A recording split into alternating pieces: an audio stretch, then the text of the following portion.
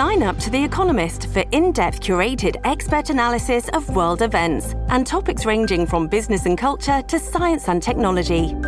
You'll get the weekly digital edition, online-only articles, curated newsletters on politics, the markets, science, culture and China, and full access to The Economist Podcast Plus. The Economist is independent journalism for independent thinking. Go to economist.com and get your first month free. This episode is brought to you by Shopify. Do you have a point of sale system you can trust, or is it a real POS? You need Shopify for retail. From accepting payments to managing inventory, Shopify POS has everything you need to sell in person. Go to shopify.com/system, all lowercase, to take your retail business to the next level today. That's shopify.com/system. Hello, everybody. This is Marshall Poe. I'm the editor of the New Books Network. NBN listeners like to read books and buy them. So we thought we'd tell you that right now, our friends at Princeton University Press are having a remarkable site-wide sale. You can get 50% off books, including ebooks and audiobooks, with the code 50, F-I-F-T-Y, at checkout until May 31. You can save some real money on Princeton University Press books. I encourage you to go there and check it out. Welcome to the New Books Network. There are certain truisms that have shaped the historiography of the 19th century Ottoman Empire. Conventional wisdom has it that the history of non-Muslim communities in the late Ottoman Empire is a history of secularization and national identity formation. This is the very narrative that my guest, Richard E. Antaramian, tries to revise in his new book, Brokers of Faith, Brokers of Empire, Armenians and the Politics of Reform. This monograph presents a careful study of the Armenian Church and the documents produced by its various branches. It follows clergymen from Jerusalem to Van to Istanbul, as well as other cities in between. It tells the story of the partnership of reformist Armenian elites with the Ottoman state during the Tanzimat period.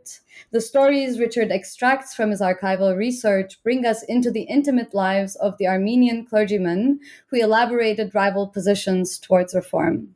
By the end of the reform period, the Armenian church was marginalized from imperial politics, which Antaramian suggests was a result of the catastrophic success of Ottoman imperial centralization, which they themselves helped bring about.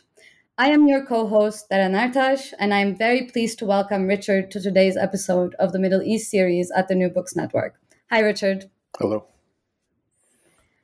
One of the sort of well-known features of Ottoman imperialism was the way in which it instrumentalized non-Muslim religion to enforce imperial rule, what might also be termed as the politics of difference. The non-Muslim communities, who came to be known as millets, were given autonomy over their own internal affairs and given freedom of worship as they wish in exchange for loyalty to the state and the poll tax known as the jizya. Over the last decades, scholars have challenged the notion that there was a millet system until the early 19th century. And your book tries to also place the evolution of the Armenian millet in the sort of wider narrative of the 19th century. And I'm wondering, how was sort of Armenian community organized before it became a millet? Sure. Well, firstly, thank you for having me, and thank you for that kind introduction. So as you correctly noted, we have come to, for a long time, there was this assumption that the so-called millet system was a long-standing feature of Ottoman imperialism, that it begins with 1453, the conquest of Istanbul by Fatih Mehmed II, and that from that point forward, a deal is cut with the Greek Church, and it's then from that point forward that through the institutions of non-Muslim religious institutions that the empire rules over its non-Muslim subjects. There's always a hint of truth to that, certainly, as some have shown. The church is used as a tax farm. The church in different areas is used for to serve different purposes. But what we call the millet system, this kind of like systematized mode of governance that imbues these non-Muslim religious institutions with clarity and coherence and gives them very defined, concrete roles to play in imperial governance is really only a feature of the 19th century. And the work of obviously Benjamin Brodie, but a whole host of people thereafter have pointed to this, and they've highlighted the fact that a lot of these non-Muslim communities actually are producing forged documents in the early 19th century to establish sets of prerogatives that appear to be timeless in order to justify or legitimize these new kind of more defined, codified roles that they attempt to play in imperial governance. So my work builds upon that, but I asked another question, which is to say, what were they doing beforehand? It's not that they were just kind of this kind of like disassembled mess that existed previous to the beginning of the 19th century and the kind of move towards a systematization of these non-Muslim communities. And as I dug around, something became clear to me, is that in the 18th century, especially with the Greek and the Armenian churches, you see kind of the beginnings of centralization. You see the expansion of power and authority of both the Armenian and Greek patriarchates of Constantinople. You see them kind of attaching more dioceses to their jurisdictions. You see them gaining power and authority over other very kind of well-positioned, historically important sees, holy sees. That's S-E-E-S for those who are not initiated. And you see them just generally growing in power and significance. And the question is, why do we see this happening in the 18th century? And if we take a closer look, we can kind of pinpoint it to the last decades of the 17th and the beginning of the 18th century. And it's at this moment that the Ottoman Empire generally is coming out of a series of crises. This is what Baki Tezcan refers to as the second half of the Second Empire. And the empire embarks on a whole series, basically renegotiates the entirety of its realms in order to place the central state, the Sublime Porte and the Sultanate, the prime ministry and the monarchy, at the center of imperial politics, because their position had been contested. You have a series of regicides, you have a series of uprisings. The power of the monarchy, the power of the state is nothing close to absolute. It's a fiction in most corners of the empire. So they renegotiate the entirety of the realms, and at the center of this is the introduction of life-term tax farming. Now, for those of us who have studied Ottoman history, there is really nothing more boring than getting kind of beat over the head early in your graduate studies with all these studies of tax registers. Like, who cares? Like, give me something a little bit more fun to work with. I don't care how this is just completely uninteresting. And for a long time, I was of that opinion as well. And I still am to a certain extent, particularly with given the fact that a lot of this is written by people who, as one of my advisors, Rudy Lindner, said, use the English language as a blunt weapon. So it's very kind of boring material, written in a very boring fashion, but you have to get through it, you have to assimilate it, you have to deal with it. And what became clear is that the switch to life-term tax farming coincides. So, sorry, to kind of take a step back. So the introduction of life-term tax farming is put into place by the Ottomans, where they give these contracts to people and they say, all right, for the entirety of your life, you can go out there and you are going to collect taxes in this province. And what this does is, so previous to that, they had been on a kind of shorter term. So you'd send somebody out to a place for a 3-year term, a 5-year term. They get out there, and in order to get this position in the first place, they have to make a big payment to the imperial treasury to get this right. So the first thing that they're going to do when they get out there is they're going to try to make they want to make their money back, and then they want to profit. So they are just going to take as much as they're going to extract as much value out of this place as they can. And that makes it very, very difficult for someone to grow an economy. It becomes almost impossible, and it creates all sorts of instability. And this was one of the reasons why we have a 17th century, especially, that is marked by all these uprisings. So the shift in the beginning of the 18th, end of the 17th century to life-term tax farming says we're going to send a guy out there for 30 years.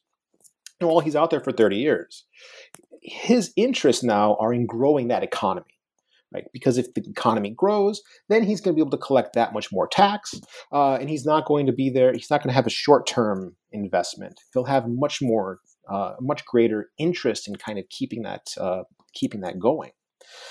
And as I said, this coincides then with the rise of not just the ecclesiastical kind of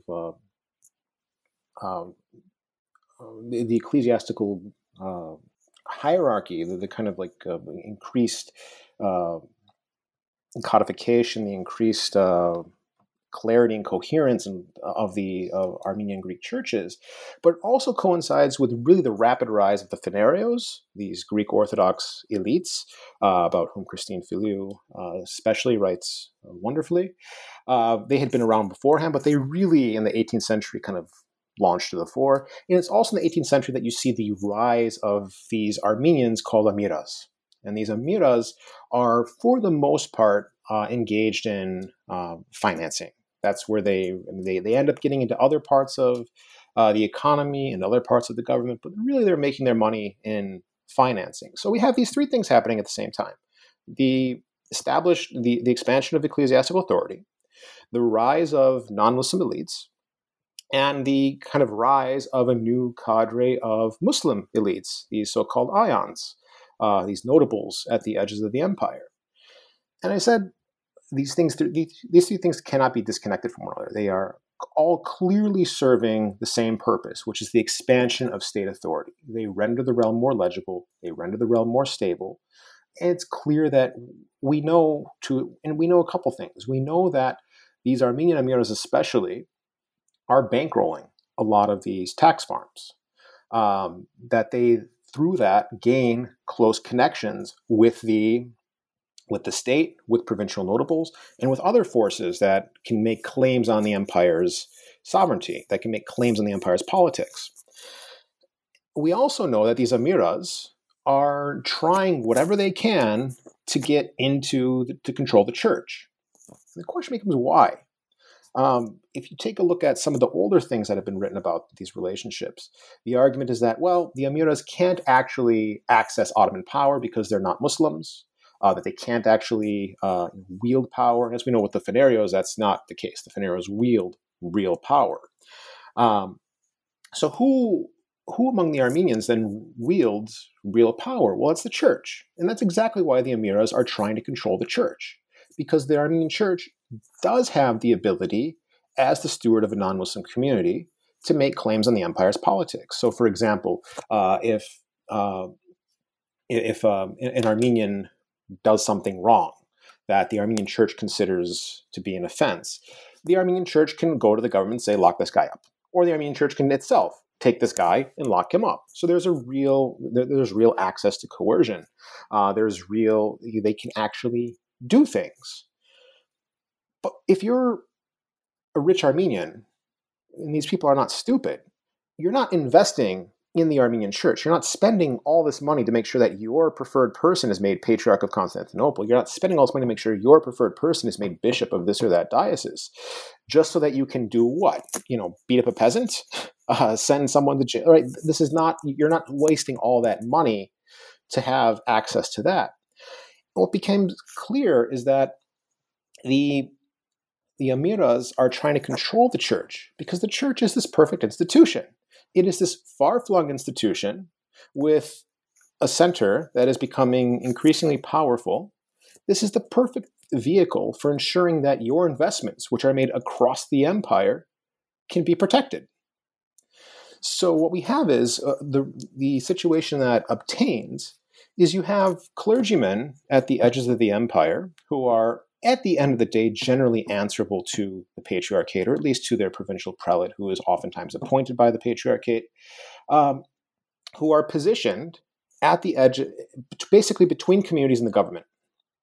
So we have these Muslim tax collectors at the edges of the empire. Well, if they want to get stuff done, so they eventually have to collect money from non-Muslims, in this case Armenians.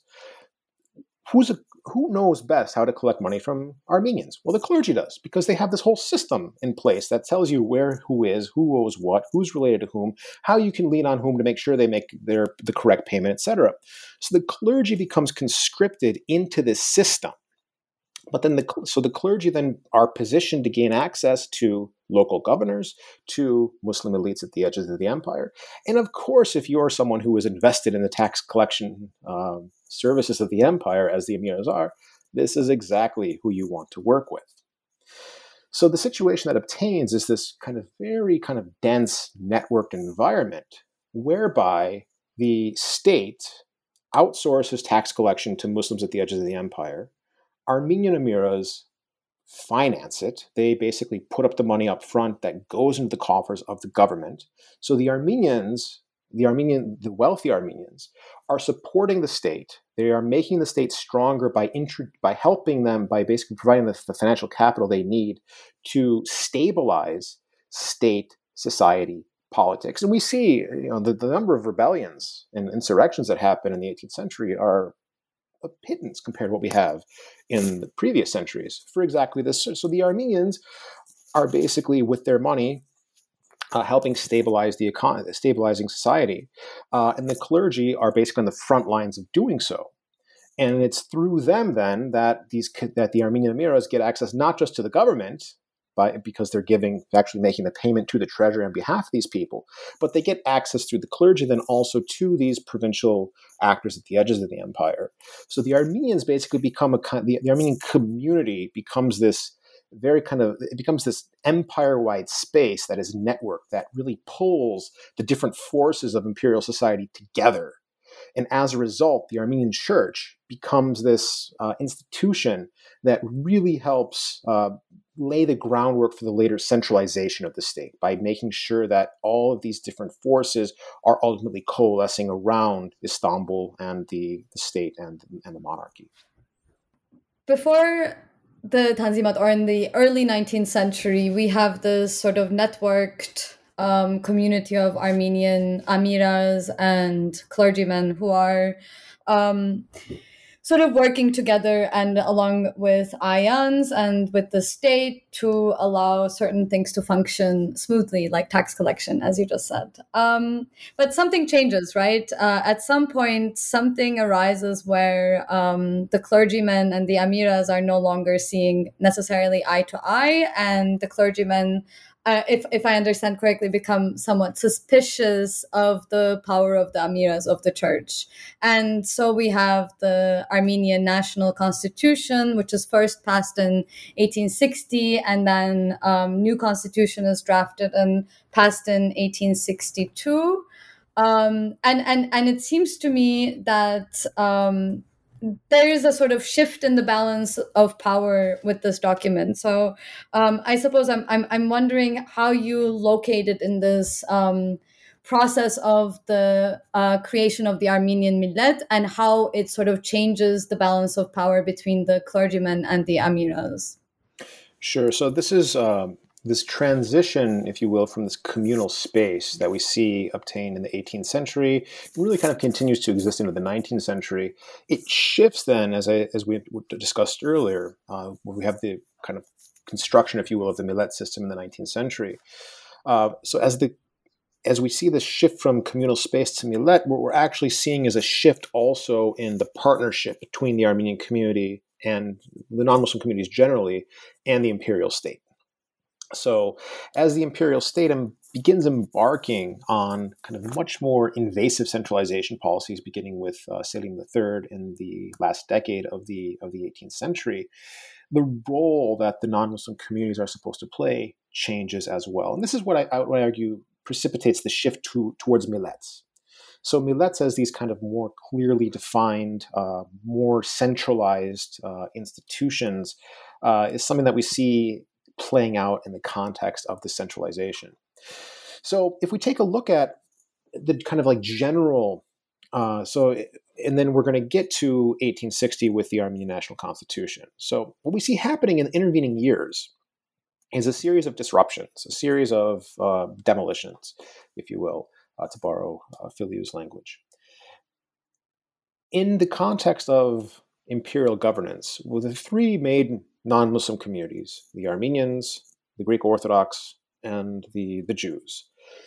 As we said, the Armenians are the people that are this is why they're called the so-called loyal millet. I imagine we don't know when that term actually emerged, but if we're in the millet Sadika, it's probably because they were the closest to the state, right? They're the ones who are working with the bureaucrats. They're the ones who are working with the port. They are the exclusive financiers of both the port and the sultanate, and they are using their church, their institutions, their capital to make sure that the port and the state and the sultanate are perched atop imperial governance.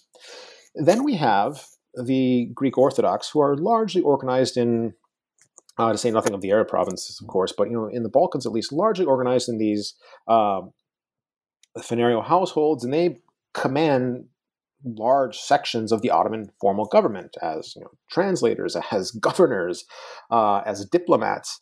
So that's how they kind of act there in that space as a broker of sorts between the state and Muslim notables in the Balkans, but also in certain cases with the Janissaries. And then we have the Jewish community, and they're able, I would imagine, to do so for similar reasons as the Armenians, in that they have this kind of far-flung ecclesiastical institution. The Jews, however, are almost exclusively urban in Ottoman imperial space. Right? In the Middle East, Jews are almost exclusive. This is not like in the Pale of Settlement with the Ashkenazim, but the Jews in the Ottoman Empire, the Jews in the Middle East are almost exclusively organized in urban centers. And as a result, they don't have the same far-flung, centralized ecclesiastical institutions as do the Christians. But if they're in cities, that means they have another kind of natural ally that would be through the guilds, and that would be the Janissaries. So it comes in as no shock, just as we have the Armenians who are financing the state, the Jews finance the Janissaries.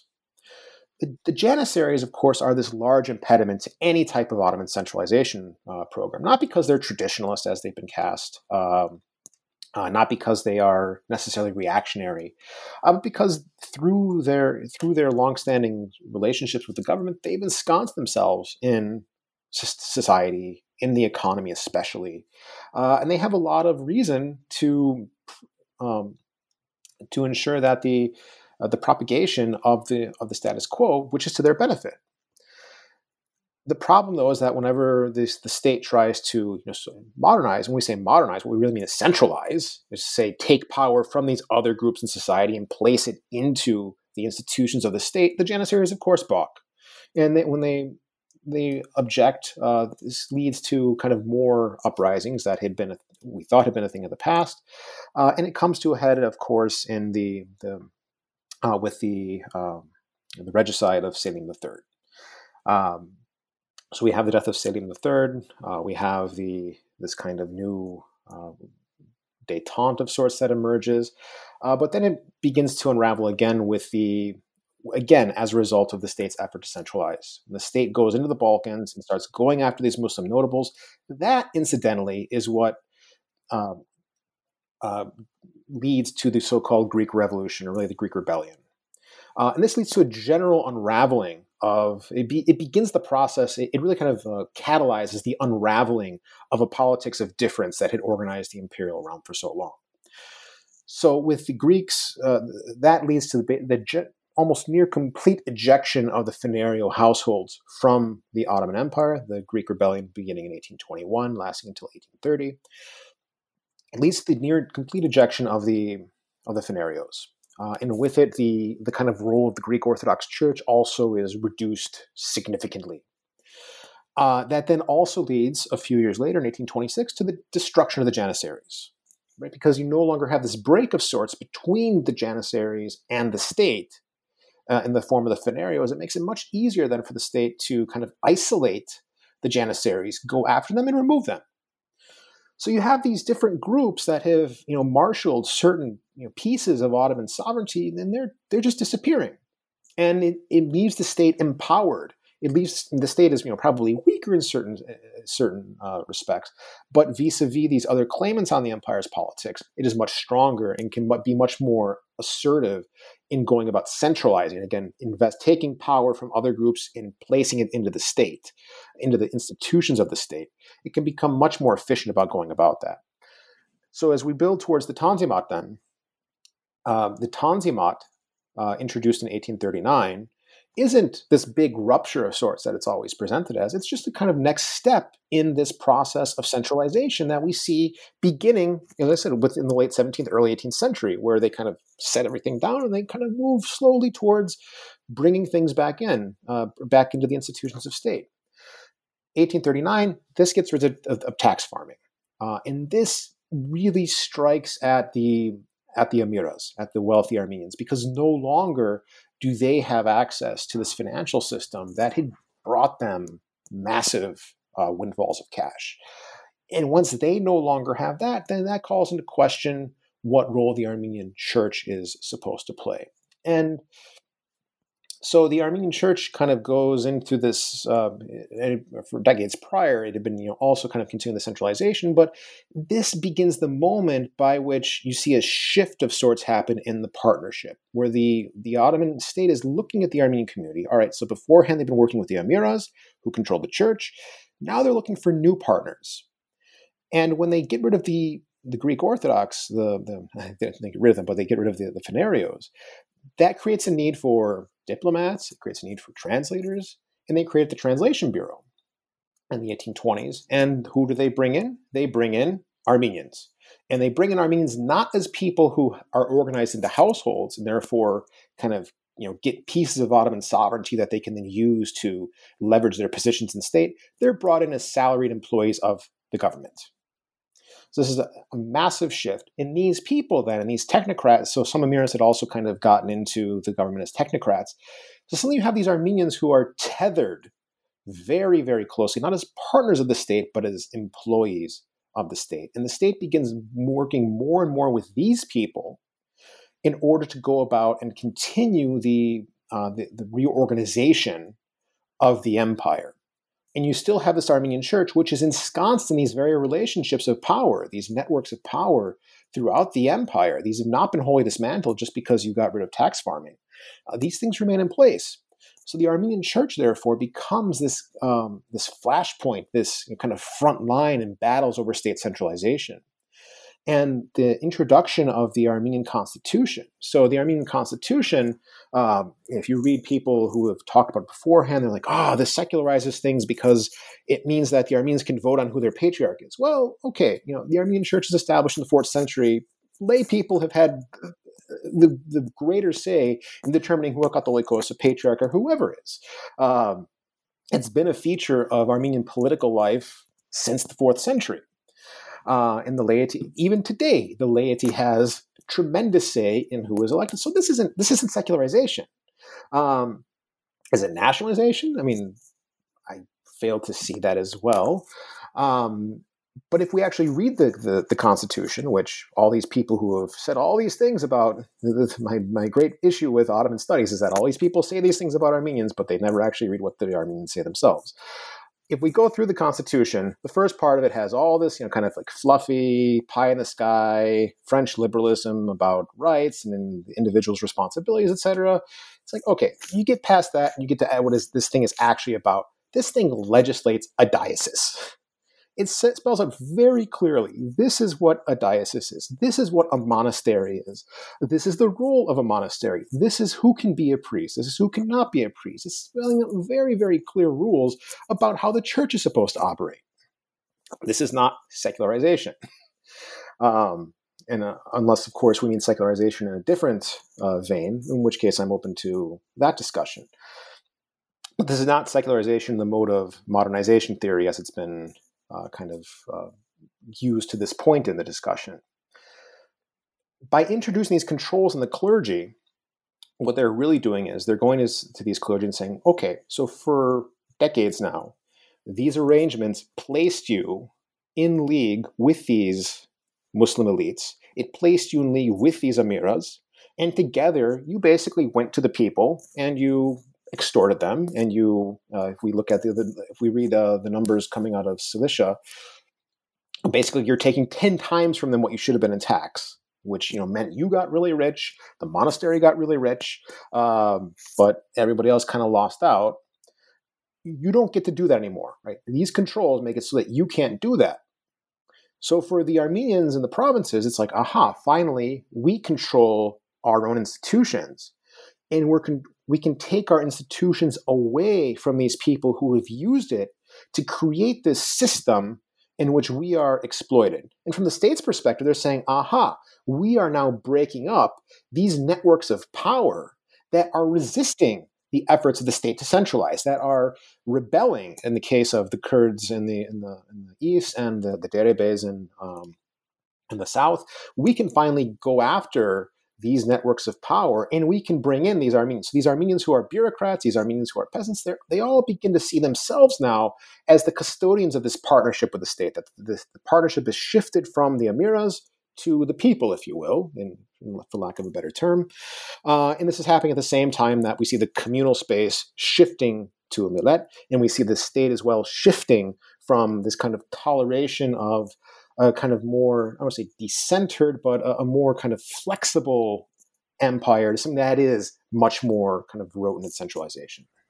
This raises a lot of questions in my head, like one that has to do with the ways in which state centralization changes the relationship between Armenian and Kurdish communities in Eastern Anatolia. But I think we'll get back to that a little bit later.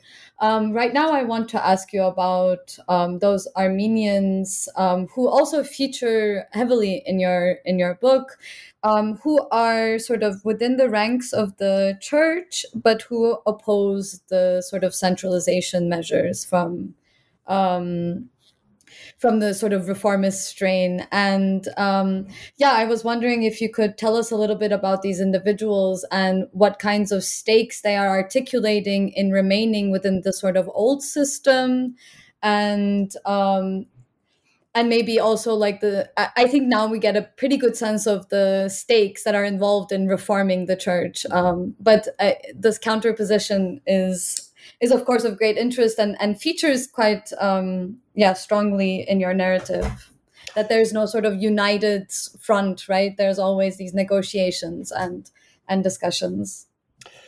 So you do, of course. As we said, the church becomes this kind of flashpoint, and it's contested not just by the Armenian reformers who are saying, finally we can do this.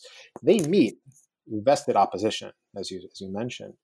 So you have these clergymen who don't want to relinquish their power, don't want to relinquish their authority, the prestige, the capital that this allows them to access, and they react violently. They react violently as part of an effort to save and preserve this kind of previous, this networked system that had previously been organized by these things. And they resort to, in some cases, murder, oftentimes intimidation, beatings. We have episodes of Armenian clergymen, we assume, raping Armenian women. We have many episodes of beatings. We have not just beatings doled out by the clergy themselves, but you have a lot of these clergymen have Kurdish bodyguards, and then when they have this Kurdish bodyguard, this is a sign that I don't just have a Muslim protector. It's that he is connected, of course, to this confederation or this elite, and that if you mess with me, you're also messing with them. So they use these tools to beat back efforts by reformers to take control of the ecclesiastical institutions, to perpetuate these relationships as best they can. And of course, these Muslim elites at the edges of the empire, particularly among the Kurds and the Derebes, as mentioned previously, they very much are invested in saving these things as well, because that's going to save their positions as well. We actually have the best known case of murder is the murder of the Catholicos of Akhtamar in 1864, Bedros Bulbul, who is murdered not by his immediate successor, Khashoggi Shiroyan, but is murdered at his orders, more or less. And Shiroyan and his allies among the Kurds, the Kurds with whom he is allied actually come from the Kurdish Emirates, which had been largely destroyed by the Ottoman state. So we have to ask ourselves the question, why is it that these Kurdish emirs are invested in Armenian ecclesiastics? It makes no sense based on what we've read about Ottoman history to this point.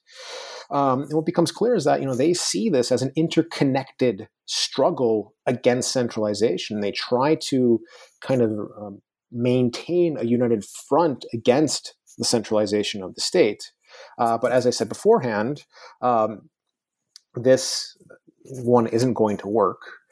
Not just because the Armenians aren't going to be able to kind of withstand things, but because the attack on the, if you will, from their perspective, on the institutions of the Armenian Church constitute an attack on the Emirates as well. They constitute an attack on the Derebes. These groups don't survive. As we know, the Derebes don't survive. They are largely destroyed in the 1850s and 1860s. The Emirates had been destroyed largely in the 1840s, but really they give rise over the succeeding decades to tribes. We have this transition within Kurdish politics where the emirate declines and the tribe obtains as the primary kind of political unit in that part of the world. So the Armenian Church, therefore, is kind of at the forefront of this. It's again the central site of contestation in this general kind of restructuring of the empire. This episode is brought to you by Shopify. Do you have a point of sale system you can trust, or is it a real POS? You need Shopify for retail. From accepting payments to managing inventory, Shopify POS has everything you need to sell in person.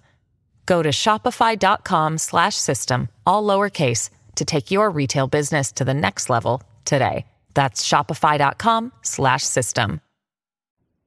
So then I'm also wondering now to go back to those individuals whose lives and careers that you trace in the book. One of them, and please correct my pronunciation if it is not correct, Mekirtich Khrimian, who is one of these people whose careers you trace in great detail. And I'm wondering if you can tell us a little bit about him, his life, and the way in which it sort of tracks with the wider story that you are telling about Armenian partnership with the Tanzimats, and then the sort of eventual marginalization of the Armenians as a sort of result of this, what you call a catastrophic success. Sure. So Khrimian is one of the most fascinating people I've encountered in the course of doing my scholarship. So this book, as is the case with almost all first books by academics, comes out of my dissertation.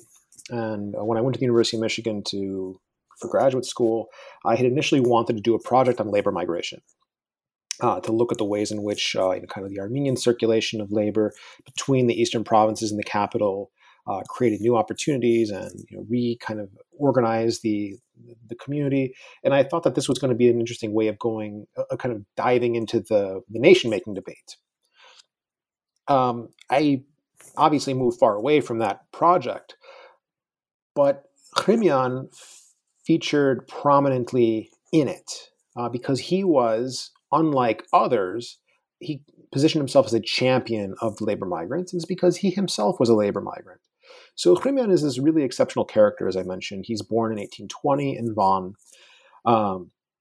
born into a family of some means, middle-class family. They live in the Gardens suburb of Van.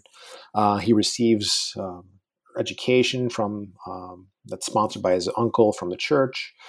And then he ends up going to Istanbul at some point. And when he's in Istanbul, he actually begins working originally as a labor migrant. He works in one of the guilds, and he eventually makes his way up and gets notoriety as this teacher. And he ends up teaching for some of these very well-to-do families. Because he had an education, he begins writing. He gets some type of sponsorship he's writing about Armenia. Right? That's the main thing. He's writing about the land of Armenia, the history of Armenia, the people living today, or at least in the 19th century, of Armenia. And this attracts the interest of a lot of people.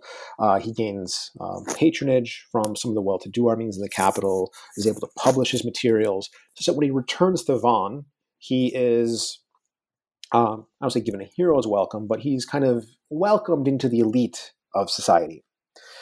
When he comes back to Van, however, he sees that his wife and daughter had passed away. So he's no longer really kind of tied to the same social relations that he had previously. But he is kind of really adamant about helping his community. In fact, while he was in the capital, one of the reasons why he's taken on by these people who are close to the government is because he has this knowledge of the provinces. He is someone who comes from that world, who literally speaks that language.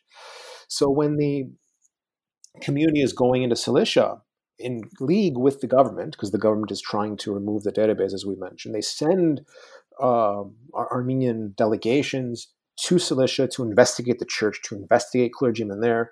Khrimian, still a layman, is part of one of these delegations, and he sees all this corruption in the church, and he sees how this is not just like a phenomenon in Van, which he knew well, which is close to Akhtamar and has close relations with Erzurum and with Mush and these other kind of major Armenian population centers. He sees that this is like really an empire-wide phenomenon, that the church it's important, it's central to Armenian identity. Even if you're an atheist in this situation, you can't escape your subjectivity as an Ottoman. You have to be in Armenia. You have to be a member of the church. So he sees that the church is in desperate need of reform. But only now, because he has these connections with people in the capital, he sees opportunity for himself. So he enters the clergy. He enters the clergy as an adult, which is a very, not necessarily rare thing, but certainly unique thing to a certain extent. Most people who enter the clergy and rise to its highest levels enter the clergy either as children or as adolescents. They are kind of brought into the culture of the church. They learn that the priest who makes you a deacon and confirms you as a deacon or ordains you as a priest, that person becomes like your father, your spiritual father. And the other people that he ordains are also part of your family. And you become a clique within this particular monastic order, that particular monastic order, and you largely battle with other clans or families within that same group for access to this, kind of well-to-do Armenian or this government official, right? And so they're competing with one another. Khrimian is outside of all of that. He's outside of all that, and he can be outside of it because he has the support of these bureaucrats in the imperial capital.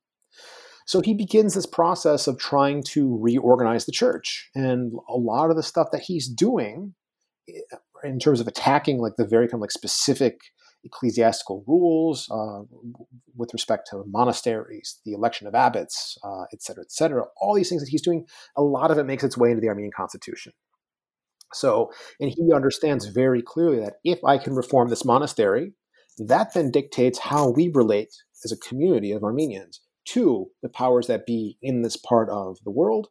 And if we can get our own people in there, then we can form more kind of closer relationships with the government itself, which is why I imagine, one of the many reasons why I imagine that the Constitution, as I said before, it legislates effectively a diocese, but it's a diocese that mimics almost exactly the imperial system of governance, right? So prelates are no longer supposed to be placed in provincial areas. If we look at the history of Armenia and the Armenian Church, all right, in the Greek Church, these people are called metropolitans very clearly because they're in metropolitan centers for the most part.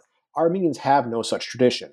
Your large monasteries where prelacies are based are located somewhere out in the country. They say, no, you have to move it into the center. You have to move into the city where the governor sits, such that you can have access to the governor, such that you can work with the governor. And they basically create the system down to the village level as well, where priests are supposed to represent people to this person, and the prelate is supposed to represent this person to the community, to the government, and the patriarch will represent the community to the Sublime Porte. So Khrimian is very much kind of at the center of all of this, and is really trying to, as I said, they take this idea of the partnership with the state very seriously, and they're trying to basically match themselves to the state at every level of governance in order to participate in the centralization of the state. Khrimian is very kind of front and center with that. Eventually, but as we said, there's lots of opposition to this. He survives, at least he claims, at least one assassination attempt. We do know from the documentary record that his students, who are made clergymen and sent across the empire to serve in various capacities. They are constantly being intimidated by Kurds, who are allied or in league with Armenian clergymen or the Armenian elites. We constantly find this playing out all over the place. Khremyan eventually becomes patriarch. He shortens a very brief 4-year term, 1869 to 73, and it's in this time that he tries to introduce all of these kind of new policies that are going to deepen the partnership with the state, makes an effort at one point even to introduce conscription into the military for Armenians, goes to the state, says, you need to expand your military presence in the provinces. Again, this runs completely counter to what we think about this guy.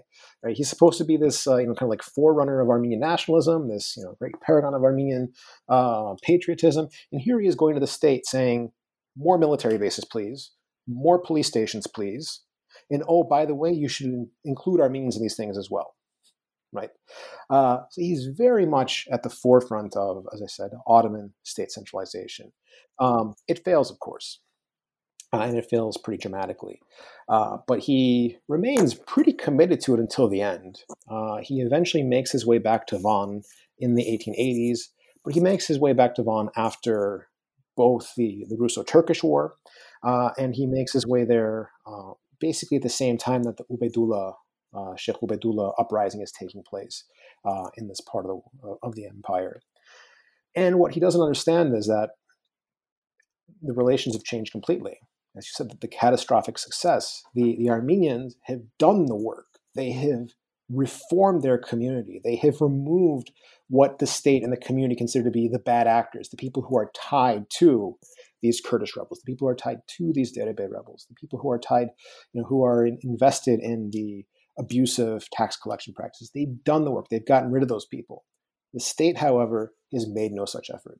It has not made the same effort as the Armenians. And after the Ubaydullah uprising, you basically see a really pronounced shift. It had already been afoot in the previous decade, but a really pronounced shift in the government's policies, where it begins instead co-opting these tribes who, as I said before, have now kind of replaced the emirate as the primary political unit. It starts working with the tribes instead. And it makes very kind of clear overtures to these tribes. So these tribes are only able to get to this point in large part because the Armenians have carried out the reform. That's why the success is catastrophic. The Armenians have effectively taken themselves out of imperial society by helping to centralize the state. These new tribes then that come into that kind of replace the emirates, they have no need to work with the Armenians, right? They don't have any long-standing relationships. They're not moving capital through the institutions of the Armenian Church. They're not leaning on Armenian clergymen to kind of broker between them and the state when an issue comes up. When an issue emerges between them, they're not going to an Armenian clergyman as a kind of an honest broker to settle the dispute. They don't need to do any of this stuff. They can just work directly with the state. And as we see this closer relationship, and these tribes are also smaller than the emirates, so they're easier for the state to control. So we see the state now kind of ignoring the Armenians, ignoring all of their complaints, telling them very clearly in 1881, guess what? You can't use your institutions to make claims on the empire's politics. Well, if you're an Armenian, what are you supposed to do? Right?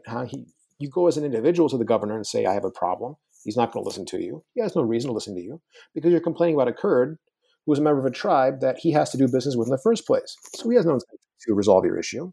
So the Armenians have no real access to power as a result of all of this. As I said, this is, again, why the success is catastrophic. They take themselves out of society entirely. So Khremyan, as well, ends up being sent into exile in 1885 to Jerusalem, where he is kind of placed under the watchful eye of more reactionary Armenian clergymen. And before he leaves, however, he makes an effort to bring back all of these people that he had spent decades fighting. All these people that had been kind of positioned between the community and these different groups. He goes out of his way to get them out of there and to bring them back. But they too, they're left with nothing, right? Because they're not dealing with the same elites they had been dealing with 20 years prior. They're dealing with a new cadre of elites who just work with the government directly. And this, of course, comes to a head with the eventual formation of the Hamidiyeh. And we see, therefore, even though we have religion being pulled away from the structures of Ottoman governance, we then have these new elites are all Muslims, and they just kind of begin through a shared political identity as Muslims that then obtains as the new kind of language of politics that's beyond the state, and something that the Armenians cannot access, and they are left completely out to dry.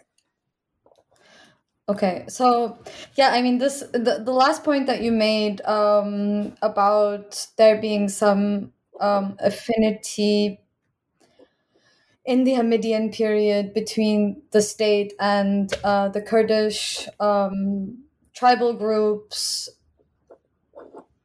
kind of connects to the question, or something that I'm curious about, because so I understand that over the course of the century, the Ottoman state, like, just to think about this from the perspective of the Ottoman state for a second, is it first sort of partnering with the Armenians in order to carry out its centralization policies.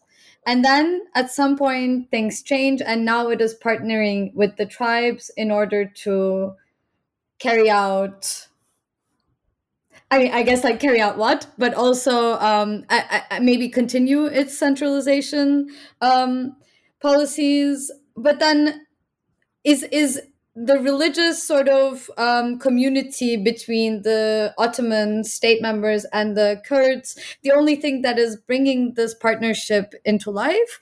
Or would you say that, like, what is the dynamic that is changing, I suppose, is what I'm trying to get at? Because, I mean, I'm sorry, but at the beginning of the story, we also have this moment where the Armenians who are resistant to reform are allying themselves with the Kurds, right? So here we have like a bunch of different alliances and partnerships that maybe it would be useful to try to parse out a little bit. Sure. So as the Kurdish Emirates are breaking up, and you see these tribes then emerging as the kind of like the primary political unit among, basically in Kurdistan, if you will. They are separate. And I would say separate, but they're more isolated. They're more kind of like easy to control. They're more easy to kind of deal with, right? They're not these massive political units like an emirate is.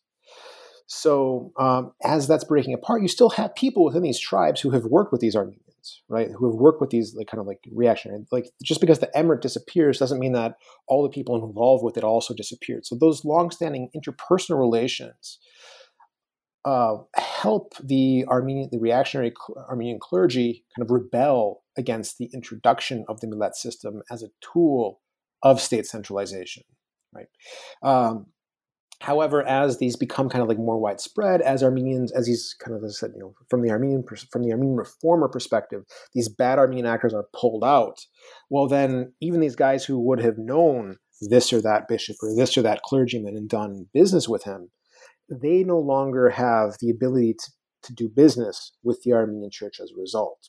So they are instead just going to go directly to the state without having to circumvent or kind of move through the institutions of the Armenian state, or the Armenian church rather. Similarly, as new elites, right? So new people, again, this is a multi-decade process. As these new people come to the fore, they don't need to deal with these people at all. Right. So you have also, a lot of Kurdish tribes are being pushed north because the boundary between Iran and the Ottoman Empire is being demarcated. They're trying to control it. So this leads to more Kurds being pushed into these areas. So you have Kurds who have never interacted with Armenians before now coming into this area, and they don't know. I'm like, again, 20 years ago, this Kurdish Emir would have been like, yeah, like the Armenian bishop is my buddy. We rip off everybody together. Now these guys are looking at like, who's this? What are they doing here? I come in, I bring my pastures, I bring my sheep, and you complain about me. What the heck? Where else am I going to get grass? And they're saying, well, we can't grow crops. Well, who's going to win that battle? Obviously not the Armenians. So the oppression of the Armenians increases as a result of this because you have this new political units, new elites, and no real kind of tools for interacting with them. So they become marginalized in Ottoman society as a result. But this is all a product, I argue, of centralization and the introduction of the millet system as a kind of very powerful tool in the process of centralization. Is that a bit more clear? Yeah, absolutely. Okay. Absolutely. Thank you for that. I mean, because I also work on similar topics, I find that the last question was a little bit selfish. I just really wanted to understand how you understood this relationship. Thank you so much for coming. One last question. What are you working on these days? So I'm working on a project right now. You maybe heard some echoes of it in my answers, that it expands in important respects upon what I've done in this first book. I'm trying now to look at how again, it's kind of centering the politics of difference and using this as the primary lens for thinking about kind of the last couple centuries of Ottoman rule and the beginning of Turkish republicanism. And so basically I'm using this to bring together kind of as part of one coherent narrative, state centralization, secularization, and the rise of political Islam. And the rise also of an authoritarian state. These four things, I argue, are deeply intertwined with one another. If we kind of take the kind of late Ottoman, early Republican view, we obviously see Islam and secularism as being two kind of contradictory or countervailing forces. But if you view it from the vantage point of non-Muslim experience in the politics of difference, they're two sides of the exact same coin. We see Islam, as I said, you have these Kurdish elites, for example, no longer do they have to kind of navigate the brokerage of the Armenians, but they start connecting with the state, and the social tools that are used to kind of cement that relationship are Islam. But this is happening at the same time that the state is taking Islam away from the political process. We see the enforcement of laws on the pious foundations. We see it on the introduction of secular courts, right? So we see the state pushing religion out. But when the state pushes religion out, that's because it's pushing the politics of religious difference out. That's why the Armenians can't participate anymore. They no longer have a defined role to play. They can't use their church. They're nothing. But the groups that are then coming in and replacing them are Naqshbandi networks. And the Naqshbandis are not very, you have lots of different Sufi groups. Lots of different Sufi groups are like really good at dealing and interacting with non-Muslims. The Naqshbandi Khalidi order is not that at all. They are very, very reactionary. And this group begins the process. It really kind of helps tie together the peripheries of the empire. So they become very popular among the Kurds at the exact same time that the tribes are emerging. So the Naqshbandis, unlike the Qadris, don't approve of kind of dynastic succession. Well, if you're a Kurdish emir who would like to pass on your position to a son, being a Qadri sheikh is a pretty good way of doing that. Being a Naqshbandi, not so much, because that then passes it to the student. So it becomes a tool. So all these things are kind of interacting with one another, again, at the same time that state centralization is taking place. And you see this kind of new Muslim political community taking shape as a result. One that, as I said, very clearly excludes Armenians, excludes Jews, excludes Greeks, excludes Arab Christians. But again, it's happening in the secularized space. So political Islam is happening. It's obtaining as an important political identity, but it's beyond kind of reproach because it's beyond the official institutions of the state. And that leads the non-Muslims with really nowhere to go. And as a result, and we see this process playing out in the 19th century, and it's happening at the same time that we see increased amounts of violence directed against non-Muslims. Beginning with Damascus, beginning with going into how the state responds to the Derebe insurrections. They co-opt the Turkmen Derebes. The Armenian, like the last embers of Armenian royalty that are there are dealt with very harshly. Right, they're dealt with very harshly. Yeah. These people are allied with the Derebes. Then obviously we get into the increased violence against the Syrians, the violence directed against the Greek Orthodox in the wake of the so-called revolution. These things are all intertwined with one another. So I'm looking at that, and I think it will really kind of present a different view of secularism and political Islam and authoritarianism in this space, but it all comes together, I imagine, we'll see, I have to write the book still, from when you view it from the vantage point of non-Muslim experience. That sounds really exciting. Thank you for sharing that with us. Hopefully, we can have you back on air to talk about this new project when it's finished and out. Thank you again for taking the time to talk to me today, and hope to see you again on New Books Network. Thank you very much.